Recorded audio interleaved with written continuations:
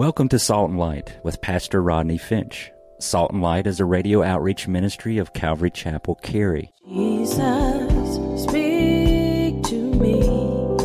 Open your word and reveal your heart to me. Salt and Light is a series of verse-by-verse studies through the Bible, focusing on its practical application to our everyday lives. Salt and Light is recorded live at Calvary Chapel, Cary in Apex, North Carolina. Stay tuned. At the end of the program, we will give you information on how to contact us, so be sure to have a pen and paper ready. Today, Pastor Rodney will be teaching from the book of Luke, chapter 5. So grab your Bibles and follow along. Now with today's teaching, here's Pastor Rodney. Question: what would you be willing to do for $10 million? In the book, The Day America Told the Truth, the authors, James Patterson and Peter Kim, they reveal some shocking statistics about how people in this country and what they're willing to do for $10 million. Listen at this. Some people said for $10 million that they would abandon their entire family for $10 million. Some people said they would abandon their church. Some people said for $10 million that they would become a prostitute for a week or more. 16% said they would give up their American citizenship. 16% also said they would leave their spouses for $10 million. 10% said they would withhold testimony and let a murderer go free. 7% of the people said that they would kill a stranger for $10 million. 3% said they would put their children up for adoption for $10 million. Some of y'all thinking, well, it's just kids. I mean, what's the big? I'll put them up and buy them back.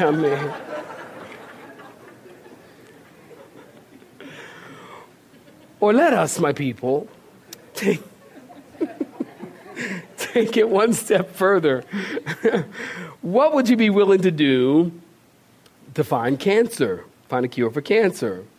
Or what would you be willing to do for world peace or to end world hunger? Well, here's a biggie. What would you be willing to do to see a friend be saved? What would you be willing to do? You know, somebody once said, desperate times, what? Call for desperate measures. Last week, if you were with us, we talked about this guy who had this incurable disease of leprosy. And today, we come to another incurable sickness. And this is a man with paralysis. He is paralyzed. And we're going to see 4 faithful friends who are willing to do anything that it takes to see their friend be healed. Of course, I titled my sermon, you guessed it, 4 Faithful Friends. Wasn't that clever? 4 faithful friends. Luke chapter 5. I better turn there myself. I keep doing that. Luke chapter 5, we pick up in verse 17, saints. Luke chapter 5 and verse 17 is where we pick up. If you're looking at it, say amen. Amen.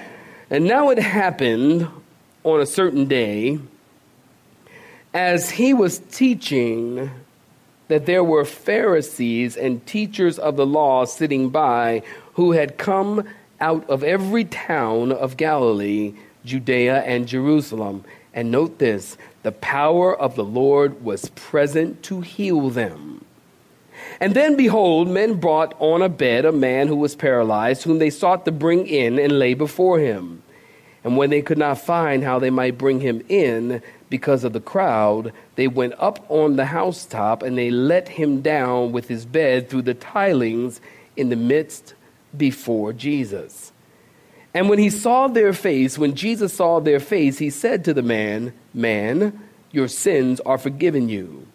And the scribes and the Pharisees began to reason, saying, "Who is this that speaks blasphemies? Who can forgive sin but God alone?" But when Jesus perceived their thoughts, he answered and said to them, "Why are you reasoning in your hearts? Which is easier to say, 'Your sins are forgiven you,' or to say, 'Rise up and walk'? But that you might know," in verse 24, pay attention, "but that you might know that the Son of Man has power on earth to forgive sin, he said to the man who was paralyzed, 'I say to you, arise, take up your bed, and go to your house.' And immediately," what happened, saints? "He rose up before them, took up what he had been lying on, and departed to his own house, glorifying God. And when they were all amazed, they all glorified God, and they were all filled with fear, saying, 'We have seen strange things today.'" Saints, stop right there. Give me your attention. If you've been with us, you know that so far in the Gospel of Luke, Jesus has been baptized. He's gone through 40 days of temptation. He's been rejected in his own hometown. Peter, James, and John have become fishers of men. Last week we talked about Jesus healed the leper and told him not to tell anybody. And of course, you know, he told everybody. And the crowds of people were pressing around. Well, here in verse 17, things are no different because the crowds of people are still pressing around from all over the Galilee, Judea, and Jerusalem. Now, there is a Jewish historian. Listen to me close. He is not a Christian. He is a Jewish historian. And his name is, anybody know? Josephus. Very good. Josephus has pinpoint accuracy recorded Jewish history. So you will hear many Bible teachers quoting Josephus, not because he's a Christian, but because of his historical record. And it is historical record of the Jewish history. And it is Josephus who tells us that at this time of this writing in Luke 5, that there were over 200 towns in the area of Galilee with a population of over 10,000 people. So we're talking about a big crowd. And these crowds are gathering because the Logos, the Word of God, is spreading. Now, the crowds are gathering, but there's something different about this crowd. There's always been crowds around Jesus. But there's something different about this crowd because of who is there.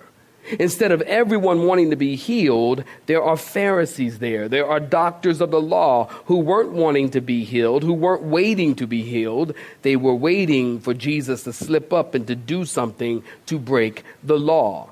Now, we need to understand something about the Pharisees. In case you don't know, the Pharisees, are you listening, were dedicated men whose lives were dedicated to keeping the laws of Moses. The Pharisees, or the word Pharisee, comes from a Hebrew word. If you're taking notes, you can write this down. It comes from a Hebrew word which means to divide. It means to separate. The Pharisees were separated unto God. They probably developed out of the ministry of Ezra, the priest, who taught the people to obey the laws of Moses. And they were extremely accurate in all manners of the law. They tithed from their income. They fasted twice a week. They prayed 3 times a day.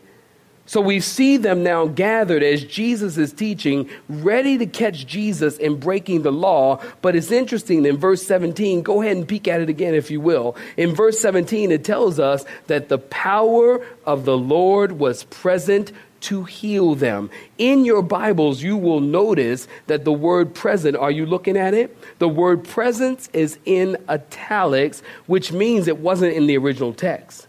It was added there for easy read, so it would better read, the power of the Lord was to heal them. Now, tell me you know this. Wherever you find Jesus, listen close. Wherever you find Jesus, you will find his power. Is that true? Wherever you find Jesus, you're going to find his power. And it's interesting because the power was there, but no one was being healed. Why? Well, maybe because there wasn't any sick in the house. And maybe Jesus couldn't or didn't heal because they didn't believe he could. And maybe they didn't ask. And that's why Jesus didn't heal. We don't know. But what we do know is the power was there to heal, and anyone and everyone who was sitting in his presence, that power was available to them. So at this time, get the scene here, Jesus is sitting in the house. Many believe, as a matter of fact, most scholars believe that Jesus is sitting in the house of Peter. Peter's house is located in Capernaum. So Jesus is in Capernaum in Peter's house, and while Jesus is teaching, some men, you got it from the story, some men bring a paralyzed man and they want to lay him before Jesus. But when they got there, the house was packed. There wasn't even standing room.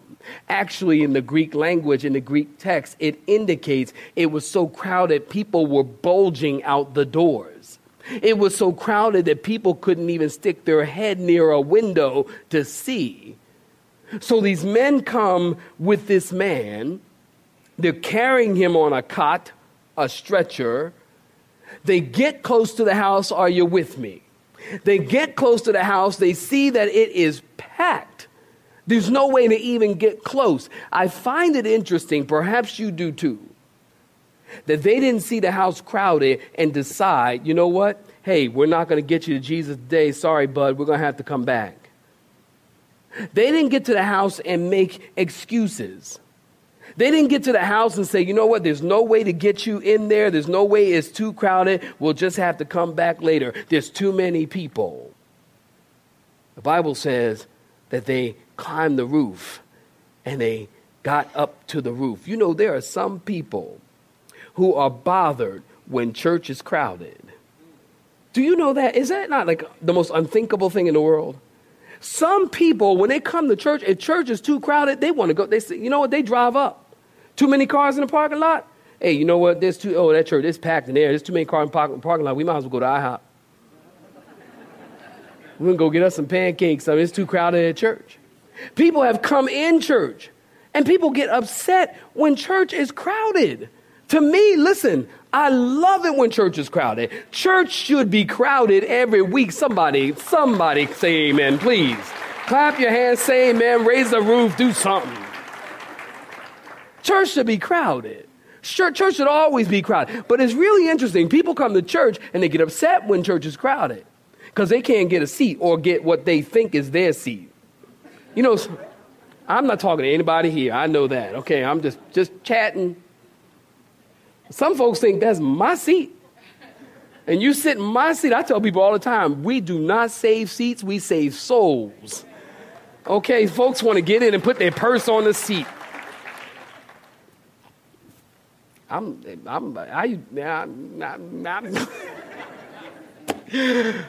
I go, look, you get to church, somebody's purse on the seat. To me, that just means somebody's purse is on the seat. I need to move it over because that's where I want to sit. Oh, some of y'all say, oh, no, he didn't. Yes, I did. Yes, I did. People get upset when church is crowded, but it's interesting to me that when people go to other places and it's crowded, they think that's a great thing. Now, again, I know I'm not talking to anybody here, but just for the sake of conversation, when some people go to the nightclub and it's crowded, they be like, oh, the club is popping. I know I'm not talking to you. Y'all holy, I know. Y'all holy folk. Nobody here, but I'm talking about them. When they go to church and they go to the club at night and it's crowded, oh yeah, the club is crowded. Oh yeah. You go to a movie, I've seen people go to a movie and so have you. A new movie's coming out, people get in line and they wait. Some people wait for days. I remember one time a Star Trek movie came out. People were in line for like 2 days. Waiting in line, no problem. I took Pastor Carey, I was telling him in the last service. I took Pastor Carey and Hepsford to Philly. And when you go to Philly, you got to have a cheesesteak. And if you don't have a cheesesteak, that is evil. It's sin. You go to Philly, you don't have a cheesesteak, you've just committed a sin before the living God.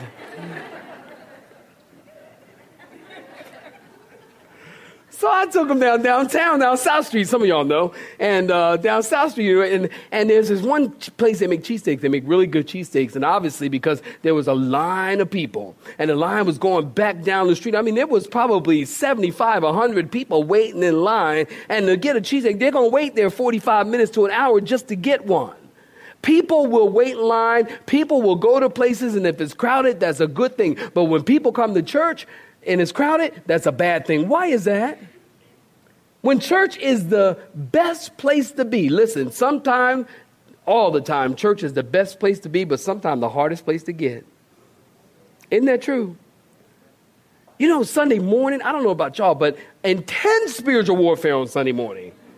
I'm talking intense. I mean, everything that's going to happen is going to happen before 7, because I come to church at 7. It's going to happen before 7 a.m. on Sunday morning. Intense spiritual warfare. Anything and everything. Satan's doing everything and anything to keep you out of church.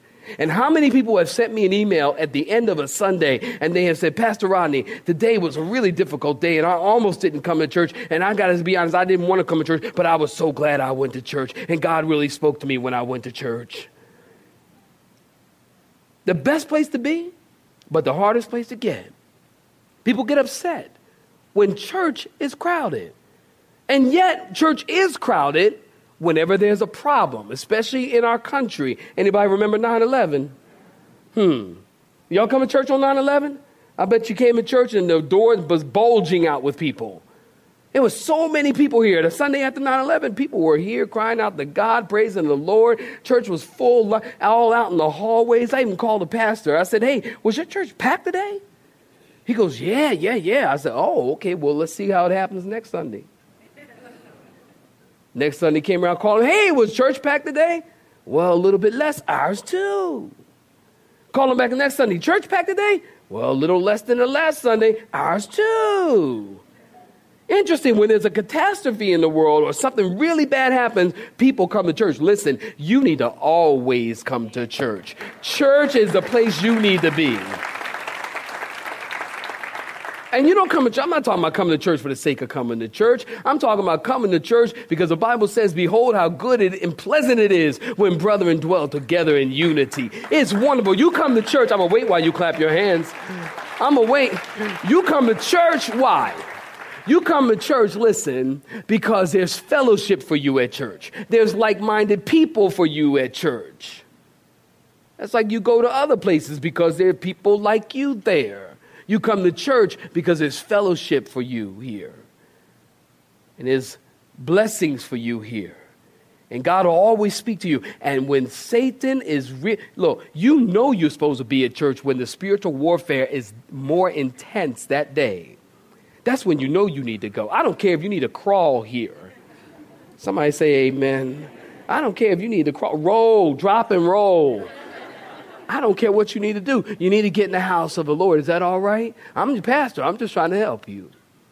You need to get in the house of the Lord, especially when Satan's coming after you, because that means God's got a word for you. God's going to encourage you. God's going to give you just a little bit more strength to make it another week. I've been there. I know. God's going to give you what you need, but you got to get in his presence, and you got to do just like these 4 faithful friends did. They did whatever it took to get this man close to Jesus. They said, we got to get him to Jesus. And then, did you get it from the story? They came up with a creative way to get him to Jesus. Somebody thought, let's just tear the roof up. Why didn't I think of that? Let's just tear the roof up. Now get the scene here. These men take this paralyzed man. They throw him on the stretcher. Are y'all with me? He throw him on the stretcher and they start running. The man's on the stretcher. He's probably thinking, hey, where are we going? He doesn't know. And then they say, well, we got to get you to this guy. So they start climbing the stairs. Now, in those days, they had these flat roofs and they had ladders built like right up against the wall because people would often go to the roof just to relax. They would take their lunch, go up to the roof to relax because it was cooler up there. So they get the man on the stretcher. They start climbing this ladder. They get the man up on the roof, and all of a sudden, there's 40 fingers start digging through the roof, peeling back every tile. Get the scene. Jesus is sitting there teaching, and the room is packed. And then all of a sudden, the ceiling, dust starts coming down. Right in the middle of the Bible study.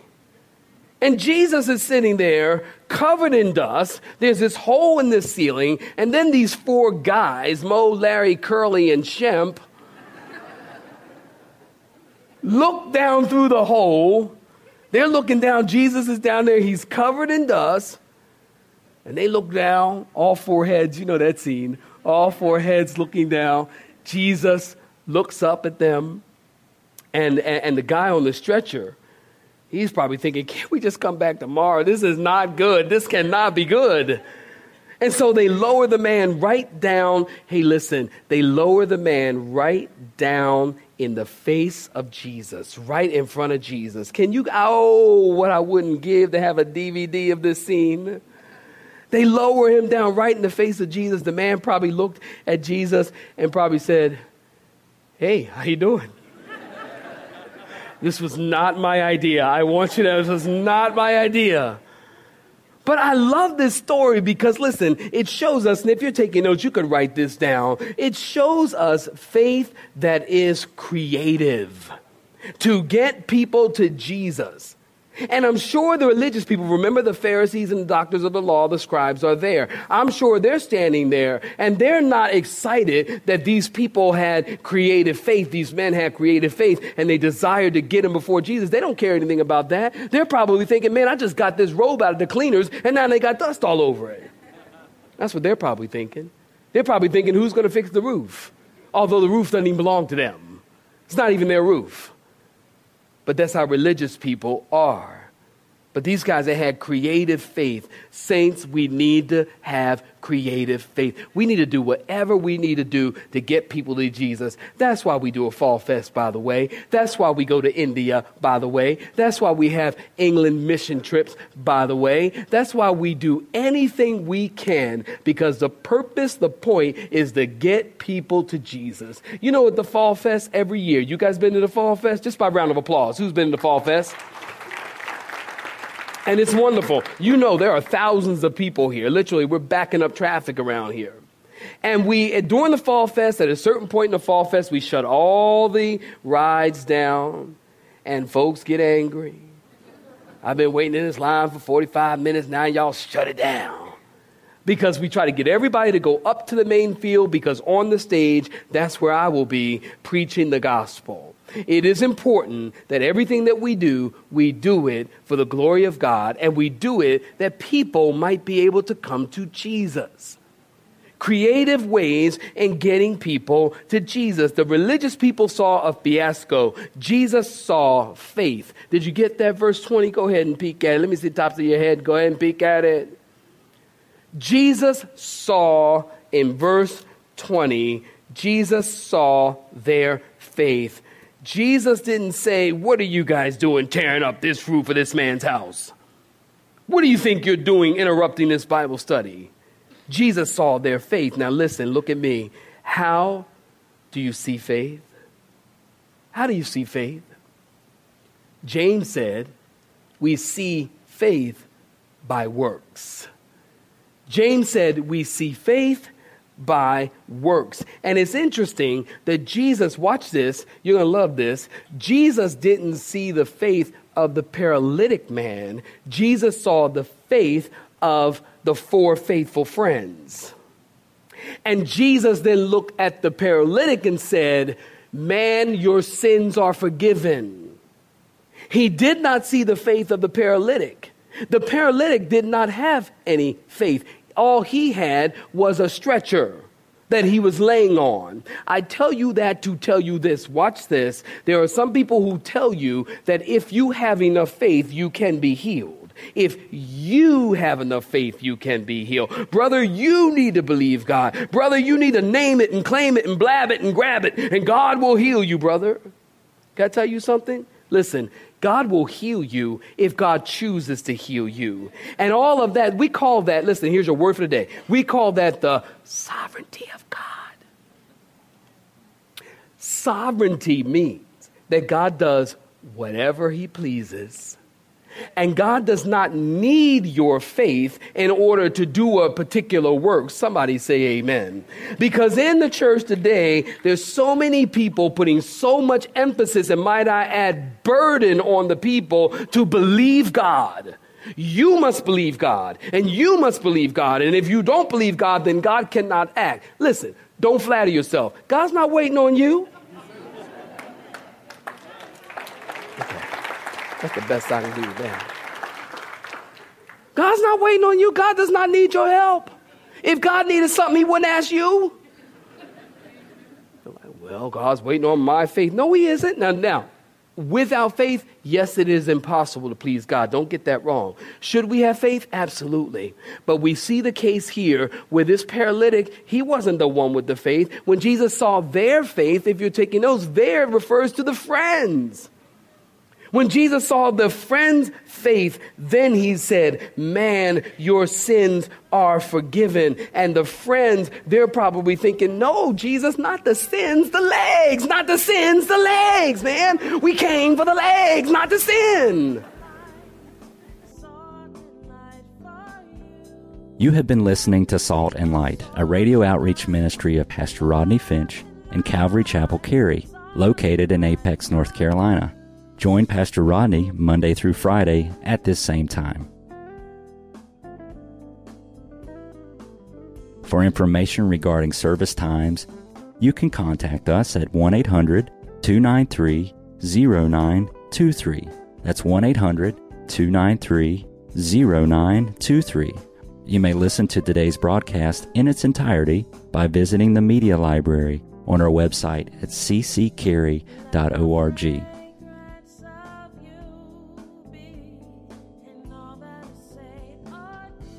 We would like to thank you for tuning in to Salt and Light and pray that you have been blessed. Until next time, may you be salt and light.